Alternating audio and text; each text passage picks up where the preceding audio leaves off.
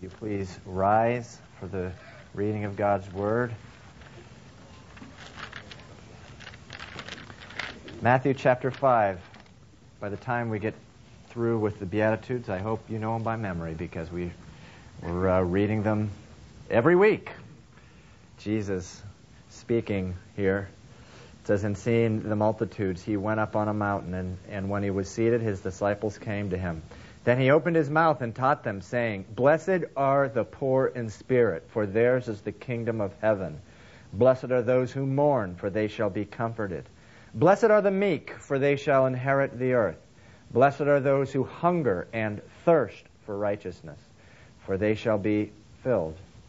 Blessed are the merciful, for they shall obtain mercy. Blessed are the pure in heart, for they shall see God. Blessed are the peacemakers, for they shall be called sons of God. Blessed are those who are persecuted for righteousness' sake, for theirs is the kingdom of heaven. Blessed are you when they revile and persecute you and say all kinds of evil against you falsely for my sake. Rejoice and be exceedingly glad, for great is your reward in heaven, for so they persecuted the prophets who were before you." Let's pray. Lord, we just thank you for putting things in language that we can understand, Lord. We thank you that we don't have to be a doctorate in theology to understand your word, Lord. And God, we pray in the name of Jesus for open hearts this morning. Just the opportunity of actually coming here on a morning and not having quite all the distractions that we have when we come here in the evening, Lord. And so, Lord, we just ask that you open our hearts and minds and eyes and ears, Lord, to what you're saying to us, Lord. And God, we pray that we would hear this word and go out and do it. We pray this in Jesus' name. Amen. Okay, please greet one another. Settle down. We have lots of ground to cover. We'll be in verse 6 today. A couple of people got that. More. Matthew 5, verse 6 says, "Blessed are those who hunger and thirst for righteousness, for they will be filled." Jesus, with this short and simple verse, clears up a couple of very common errors.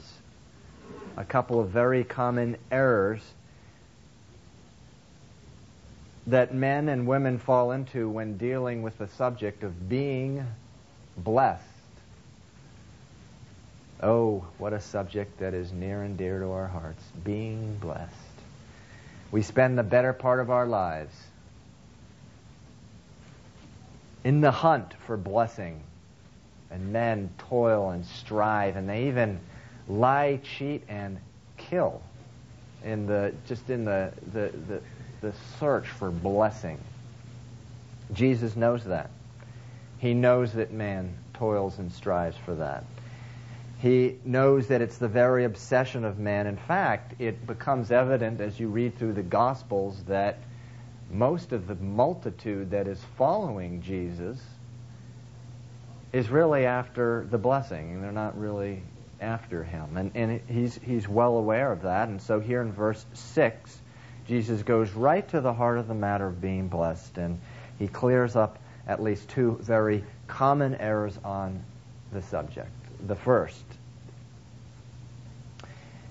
it's important to notice what he does not say as much as what he does say. And he does not say, contrary to common belief, he does not say, "Blessed are those who hunger and thirst for blessing." He does not say, "Blessed are those who hunger and thirst for blessing." Now, in a church service, you may think, well, of course he doesn't say that, but to us who are Americans, that's a very hard pill to swallow. In fact, that it's downright is un-American. If you look in the Declaration of Independence, it says right in there, attributing it to God, It says, all men are created equal. They are endowed by their Creator with certain unalienable rights, that among these are life, liberty, and the pursuit of happiness. We were endowed by our Creator, it says, to pursue happiness. That statement has gotten us all in so much trouble. Jesus said no such thing. He said, blessed are those who hunger and thirst for righteousness. Blessed are those who hunger and thirst for God. Blessed are those who hunger and thirst for me. A.W. Tozer said, the problem with the spiritual life is not to persuade God to fill us or bless us, but to want God sufficiently to do so. Turn with me to Numbers in the Old Testament. Numbers, 5 books in from the left. Numbers. Numbers chapter 20.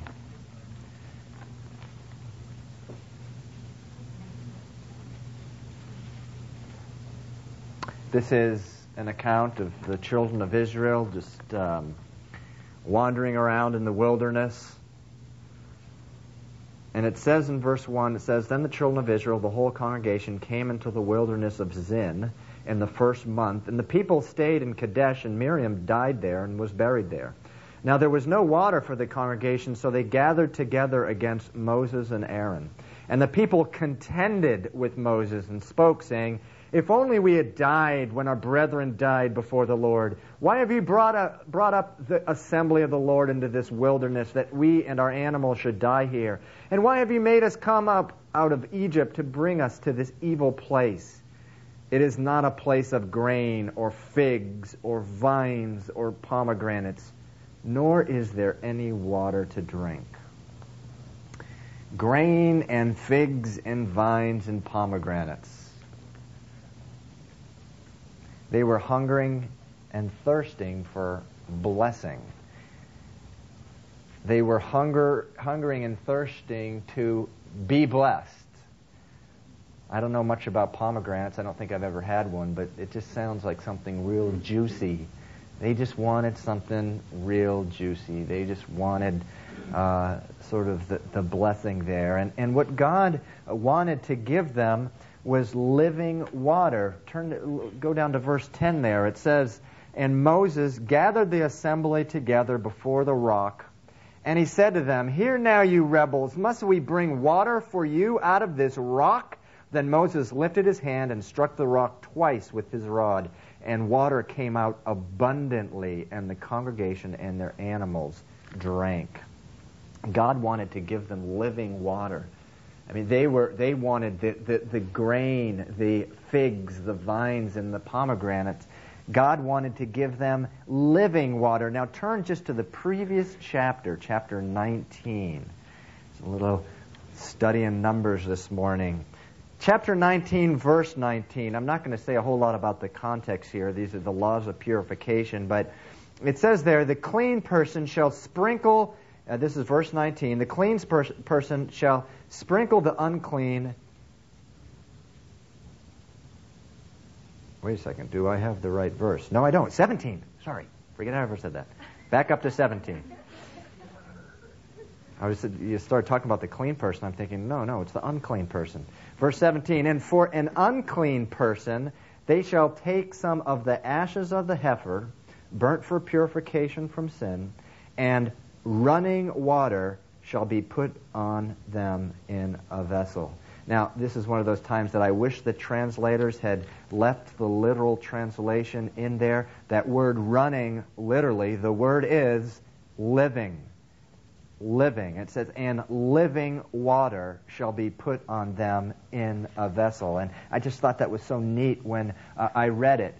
The running water was living water, because water that was not running, that stood in a pool or something, it got stagnant and bacteria set in, and people would get sick or they would even die. But living water was running water. And so it is the fresh and pure water that gives life to the body. And so the people were looking for grain and figs and vines and pomegranates. God wanted to give them living water. And so that's what comes gushing out in chapter 20, verses 11 there. And so most of you know of John chapter 7, where Jesus, in verse 37, says, it says in those verses, it says, on the last day of the great feast, Jesus stood and cried out, saying, if anyone thirsts, let him come to me and drink. He who believes in me, as the Scripture has said,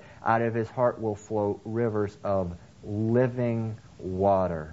In 1 Corinthians chapter 10, Paul says that the rock that Moses struck was Christ, represented Christ. That's probably why Moses got in so much trouble for striking it. But in any event, it represented Christ. The living water represented the Holy Spirit. That's what God wanted to give them. They weren't ready for the pomegranates, the vines, the figs, and the grain yet. He wanted to give them the living water, and that water that came gushing out, that's what it represented. That's what it represented. And brothers and sisters, what I really want you to get out of this morning, this Numbers chapter 20, is a picture of a carnal Christian. It's a picture of a carnal Christian. The Christian who has planted himself or herself in a church, but their heart is really fixed on something else. Their eyes are fixed on something else. God wants to bless them from one source, but they are dead set on being blessed by another source. And to me, it's always one of the most tragic, and as a shepherd, one of the most frustrating things, where you see people in sort of a religious exercise coming to church, but really, as you get to know them, their heart is rooted in the world. And 1 John 3:15 says, do not love the world or the things in the world. When our bodies are in the church and we are physically present, but our eyes are fixed on those things outside, we are loving the world, and we will wind up looking like a carbon copy of it. Dennis Levine was a man in the 1980s, who was one of the most famous con men of the 20th century. And after he went to jail, Time magazine interviewed him, and he said that when he was making $100,000 a year, he hungered for $200,000 a year. And when he was making $1 million a year, he convinced himself that what he really needed was $3 million a year. And then everything sort of imploded, and he got caught, and he went to jail, and he now describes his thinking as well-intentioned self-destruction. But you know something? There's 1,000 stories from where that comes from. 1,000 stories. Those stories are a dime a dozen in this country. Because you know why? The world never learns. It hungers and thirsts for blessing. And so much of the church today hungers and thirsts for blessing. The world never learns that it turns out to be poison and very well wrapped disguise. But if you have given your heart to Christ, you know better. You know better than to hunger and thirst for really the world. Jesus said, blessed are those who hunger and thirst for righteousness. Not blessed are those who hunger and thirst for blessing. So on the subject of being blessed, again, Jesus, in his very simple statement here, blessed are those who hunger and thirst for righteousness. With that simple but profound short statement, he's clearing up two common errors. One, contrary to the Declaration of Independence, it's not blessed are you who hunger and thirst for happiness or blessing. And second, listen carefully, it is not, and this is so important, it is not blessed are those who are righteous. It doesn't say blessed are those who are righteous. It says blessed are those who hunger and thirst for righteousness. And that is so important. It's such a huge distinction. And this is a tough one because many Christians are miserable because they think that to be blessed, they must be righteous. They must get that righteousness. Of course, as a Christian, you have a positional righteousness in Christ, but they become convinced that to be blessed, they must, their whole life, their actions, their conduct needs to be perfectly righteous. And so they say things like, well, I'm gonna quit smoking. Surely then I'll be blessed. And you say, why? Well, because Jesus says so. Blessed are those who are righteous. Did he really say that? Yeah, I think so. I think it was something like that. And so they go and they try to quit smoking, and one of two things happen. They try to quit smoking and they fail. Then they try again and they fail. And they try, fail, fail. Try, fail. And they wind up being miserable because, why? They're not righteous. Either that happens or the second thing happens. They try and, wow, they quit smoking. And, for a while there's sort of an exuberance of thinking they are righteous, but after a while that empty feeling comes back again, and they're thinking to themselves, why? Why am I sort of feeling so dried up inside? I quit that smoking. I've been off of the cigarette for 6 months. Why that empty feeling? Well, Jesus never said, blessed are the righteous. He said, blessed are those who hunger and thirst for righteousness. Now, that doesn't mean that you shouldn't try to quit smoking, but what it does mean is that Jesus did not say, blessed are the righteous. He said, blessed are those who hunger and thirst for righteousness. In John 15, Jesus says, I am the vine, you are the branches. He who abides in me, he who dwells in me will bear much fruit. So blessed are those of you who are branches, who are grafted into the vine, who are drawing your life from him. Blessed are those who are hungering and thirsting for Jesus, and what? You will be filled. Why is this so important to understand this? Because Jesus' statement here, this very simple statement, blessed are you who hunger and thirst for righteousness, for you will be filled. It goes to the heart of the one thing, really the only thing that's different between Christianity and every other religion, and that is grace. It's all about grace. It's not about the law. It's not about drawing a circle, getting in it, and saying, well, this is the circle of righteousness. We throw the term legalism around a lot. And my experience has been that very few people really know what that means. I mean, I remember just saying, throwing that term around, oh, that person's legalistic, or I don't want to be legalistic. And someone asked me, well, what does legalism mean anyway? And I said, well, that's, when a woman feels she has to be in a dress when she goes to church. Well, that's not legalism. So over the years, I started writing down working definitions, and one of them I came up with is this. Legalism is when the law has become an obstacle between me and God. If you're taking notes, legalism is when the law has become an obstacle between me and God. In other words, when I become so focused on what movie I'm allowed to go to, what I'm supposed to do on the Lord's Day, how I'm supposed to dress, what music I can listen to, what car I'm supposed to drive, what friends I'm supposed to have, how I spend my money on vacation. Now, as Christians, we should be seeking the Lord on all those things, but when I'm so focused on them that I take even 1% of my focus off of God, that is legalism. That's when legalism creeps in. As Christians, we need to understand this. Legalism is when the law has become an obstacle between me and God. But, we're in Matthew 5, verse 6 today, so here's another one. Here's another working definition of legalism.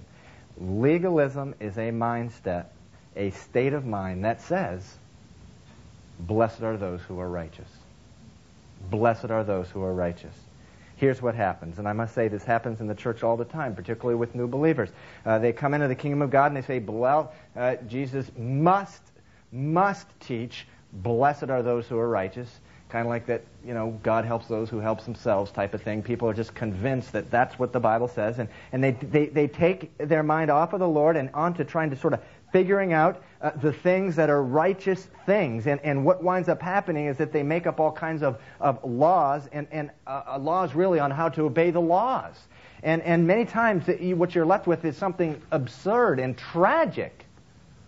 I heard a couple months ago that in the mid-18th century, there were churches that refused to baptize children who were born on Sunday. Now you may think, well, whoa, where's that coming from? Well, it was commonly believed then that you were born on the same day you were conceived. And if you were conceived on a Sunday, that must mean your parents were making love on Sunday. And guess what? That's pleasure. For others, it's work, But pleasure, work, they're both prohibited on Sunday or the Sabbath, And so they refused to baptize children born on Sunday. That is bondage. But try to put yourself in the setting. There was a group of people who thought they were righteous because they were upholding righteousness, the law, the laws about how to obey the law. You gasp, but we do the same thing today. We get into the mentality, blessed are the righteous, and we sit around trying to figure out what righteousness is. Well, it's okay to go to movies as long as it's a G movie, as long as it's a matinee, as long as, no main character in the movie is, divorced or had a problem with drunkenness or a drug problem or whatever, and the movie mentions Jesus at least 3 times, whatever, we come up with these things, but don't try to tell me you've never made up rules like that for your life. I know I have. And every single time I make one, I always fail. Every single time. I'm not talking about the 10 Commandments. I'm talking about rules I make up to try to be righteous. I'm talking about stuff like, and this is true, I've actually done this, I'll make up, I made up my mind that I would never read the morning paper, or even a part of it, before my Bible study in the morning. Not even the headlines. That was wrong. But the problem is you're immediately going to bondage because, I go down for my cup of coffee in the morning and the paper's lying on the floor and I'm, well, that's important. I got to read that. You grab it and pretty soon, you're under condemnation and this type of things. And you see what happens when we live, with this blessed are the righteous mindset. We draw lines and we're not allowed to cross them. But then all we can think of is how close we can get to the edge of the line. And that becomes our religious life. How close we can get to the line, and we get right up to it, and we go, I got it, and someone say, well, you crossed the line. You say, no, I didn't. My toes didn't go over the line. And you're like, well, what does that matter? But in any event, you can set up rules like that in your life, and the thing is for a while you may begin to convince yourself you're righteous, and more than that, other people will probably think you are too. Hey, guess what? I never read the paper before my morning Bible study. Cool. Wow, he's so spiritual. I mean, what discipline. And the thing is, the problem is those rules always wind up having the opposite effect. You set them up to be righteous, but you wind up being unrighteous. And let me tell you why. Like this thing with the paper. You'll be going down before your morning Bible study, and then you'll see something, you'll like it, and you start to read it, and you say, well, that's it. I can't have my Bible study now. I guess I've already read the paper, so I guess I should just sit down and read the paper for an hour. And that's the way legalism works. You know why? Because the law wars against the flesh. And the flesh has no power against the law. It just beats it down. And after a while, it loses. I've made up my mind that the one rule of my life needs to be abide in Christ, hunger and thirst for righteousness. And that doesn't mean, by the way, reading the paper before the Bible study. That's a bad idea, and I don't do it. But it's just, I don't hang the rule over my head. The most amazing thing I've seen over the years is the more I get rid of my legalistic mindset, the more righteous and law-abiding I become. It's this wonderful dynamic. I abide in Christ. I simply hunger and thirst for righteousness, and I find myself really walking in the law. But When you're legalistic, when you're living under the power of the law, it always has the opposite of its intended effect. It always leads to a less righteous, less moral, less law-abiding life. Why? Because the Bible says it's by the Spirit-led life that we have power. Galatians 5 says, walk in the Spirit, and you shall not fulfill the lusts of the flesh.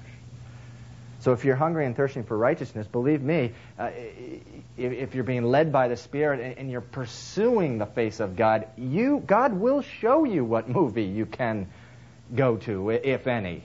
God will show you what friends to have. God will show you what music is glorifying to Him. God will show you, what to wear.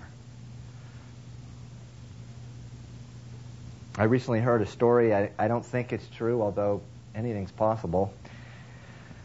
But it's a very good illustration about what we're talking about. There was a guy who was a car lover, and he was a Volkswagen lover, and he purchased a 1963 Volkswagen Beetle. And it was in mint condition, and man, he loved this car. He's one of those guys, and you ever see that car commercial, I love you, I honestly love you, and this guy's waxing his car? You've got to be kidding me. But anyway, there's people like that out there, and this guy had this 1963 Volkswagen Beetle, and the problem was when it was an old car, so he had to take it to the mechanic about once every few months, and the thing is, he hounded the mechanic. The mechanics would be working on his car, and he'd be, hey, you don't scratch it, or, don't put some grease on that shiny pipes, and he would drive them all crazy, and after a while, none of them wanted to work on his car anymore. And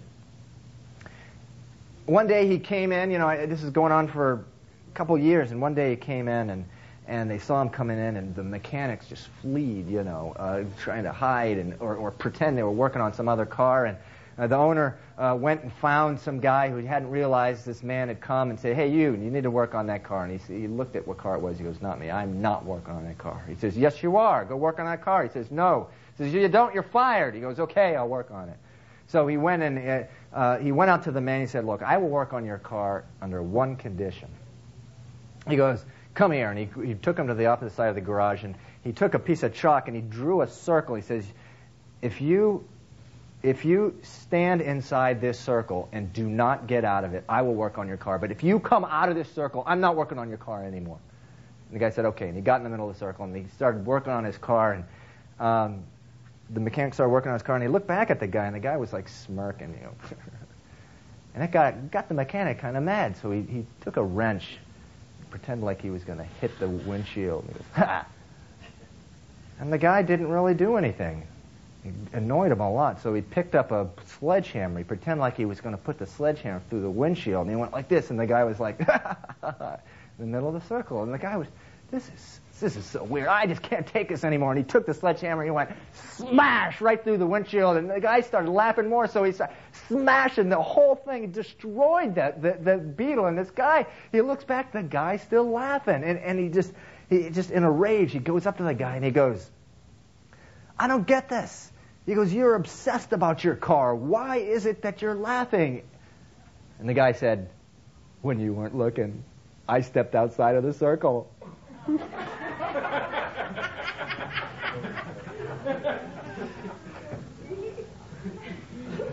The one thing the guy loved the most, the 1963 Volkswagen, was no longer important to him. The only thing that was important was, wow, how can he step outside with this guy not really know about it? And it is a great illustration when we live in the blessed or the righteous mindset, and we get convinced that we become righteous, we will be blessed. We love the Lord. We entered into relationship with God. We went even to the altar maybe with weeping and loving Him, but all of a sudden, we become so fixated on this line that we draw that our relationship is over there sort of in flames or drying up, and we don't even know about it. And in fact, we sort of even see it, but we don't even care. The only thing we care about is this this standard of morality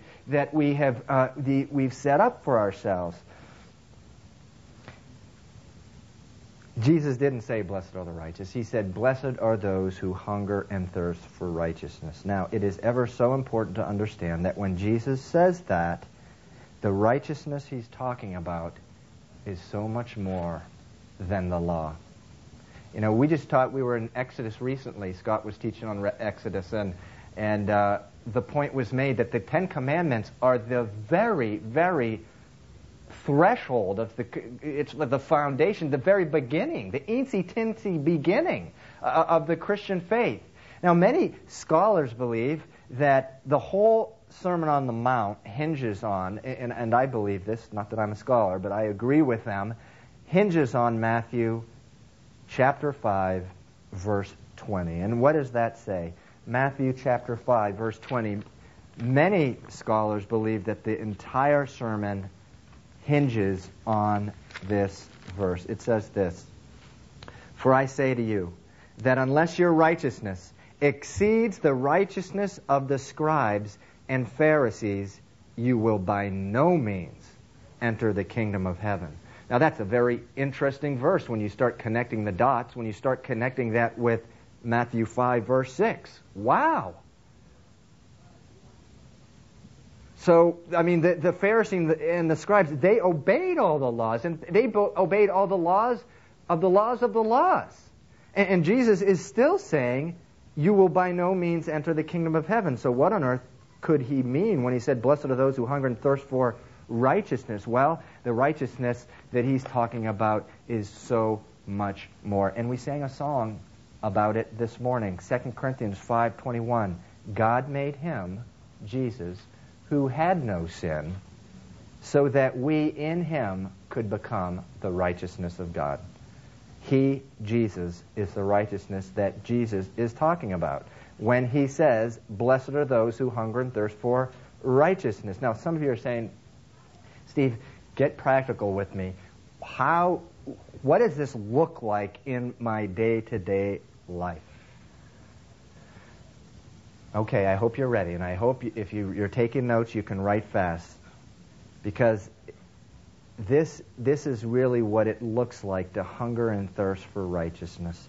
You hunger and thirst for Jesus. You hunger and thirst to be like Jesus. You are burdened with sin in your life, and you long for holiness. Your greatest desire is to see the wickedness in your heart uprooted, for your heart to be awash in purity. You want your thought life to be clean, your mind renewed. You long for pride to have no place in your life, your anger to be exchanged for meekness, your jealousy for joy, adultery for commitment, idolatry for worship, evil for goodness, unbelief for faithfulness, revenge for deliberate acts of kindness, outbursts of rage for self-control, drunkenness for Christ-likeness, impatience for long-suffering, hate for love. And then once you start experiencing those things, you want to see them manifested in the life of your family, in the life of your neighbors, in the life of your friends, and in your city, and your coworkers, and your country. That is what hungering and thirsting for righteousness, that's how it plays out. Because that is the righteousness of Christ. Now, in case you're wondering, a person doesn't hunger and thirst for those things unless they've been born again by the Spirit of God. If you're sitting in your chair thinking, I really don't have any desire for any of those things, more than likely you are not born again. 1 John 3:3 says, everyone who has this hope, in other words, everyone who has a relationship with Christ, purifies himself, just as he, Jesus, is pure. If you're sitting in your chair and you're thinking, I really have no desire for any of those things, for kindness, for self-control, for long-suffering, the Bible says you're spiritually dead, and that you need to be reconciled with God. And my advice to you is to be reconciled with God. God wants to put that desire in your heart. However, if you're sitting in your chair thinking, I really do desire those things. In fact, I desire all of them. the Bible says that certainly means that you were born again. All these Beatitudes, blessed are the poor in spirit, blessed are those who mourn, blessed are those who are meek, are evidences of the life of God in a person. They are proof that the life of God is at work in you. You know, from time to time people come up to me and they're worried that they've committed the unforgivable sin. But the thing is, what they're really doing is they're hungering and thirsting for righteousness, and these verses right here, basically what they're saying is that, you know, you are saved, you are going to heaven. You wouldn't even be worried about that if the life of God was not in you. But let me conclude with this. The gospel message here, the good news here in all of this is the promise attached to this beatitude. Blessed are those who hunger and thirst for righteousness, for they will be filled. If you want Jesus, you will have him. If you want righteousness, you will find it. If you want a new heart, God will give you a new heart. If you want joy, self-control, long-suffering, peace, you will get it. Jesus said, you will be filled. If you want to be freed from sin, you will be. Each of these Beatitudes comes with a promise. If you hunger and thirst for righteousness, you will be filled. Okay, let's pray. Father, I just thank you for your word. I thank you that, God, Lord Jesus, each one of these statements comes with a promise. I thank you that, God, when we're empty and despairing and despondent and we feel like we could never be filled again, that's not what you say, Lord. And God, just teach us to live by this rule, Lord God, that if any rule to live by, this one, that we need to just constantly go back to your abiding presence, to hunger and thirst for you, Lord God. We know we'll never be righteous like you, at least in our conduct, Lord, but we praise you that we can be filled as we're pursuing you, Lord. We're running hard after you. God, we thank you for your grace. Show us your grace. Let us feel your grace, experience your grace, Lord. And when we don't feel it, we would walk by faith to lay a hold of it, Lord. God, we pray these things in Jesus' name. Amen. Okay, God bless you. If you need prayer, please come up.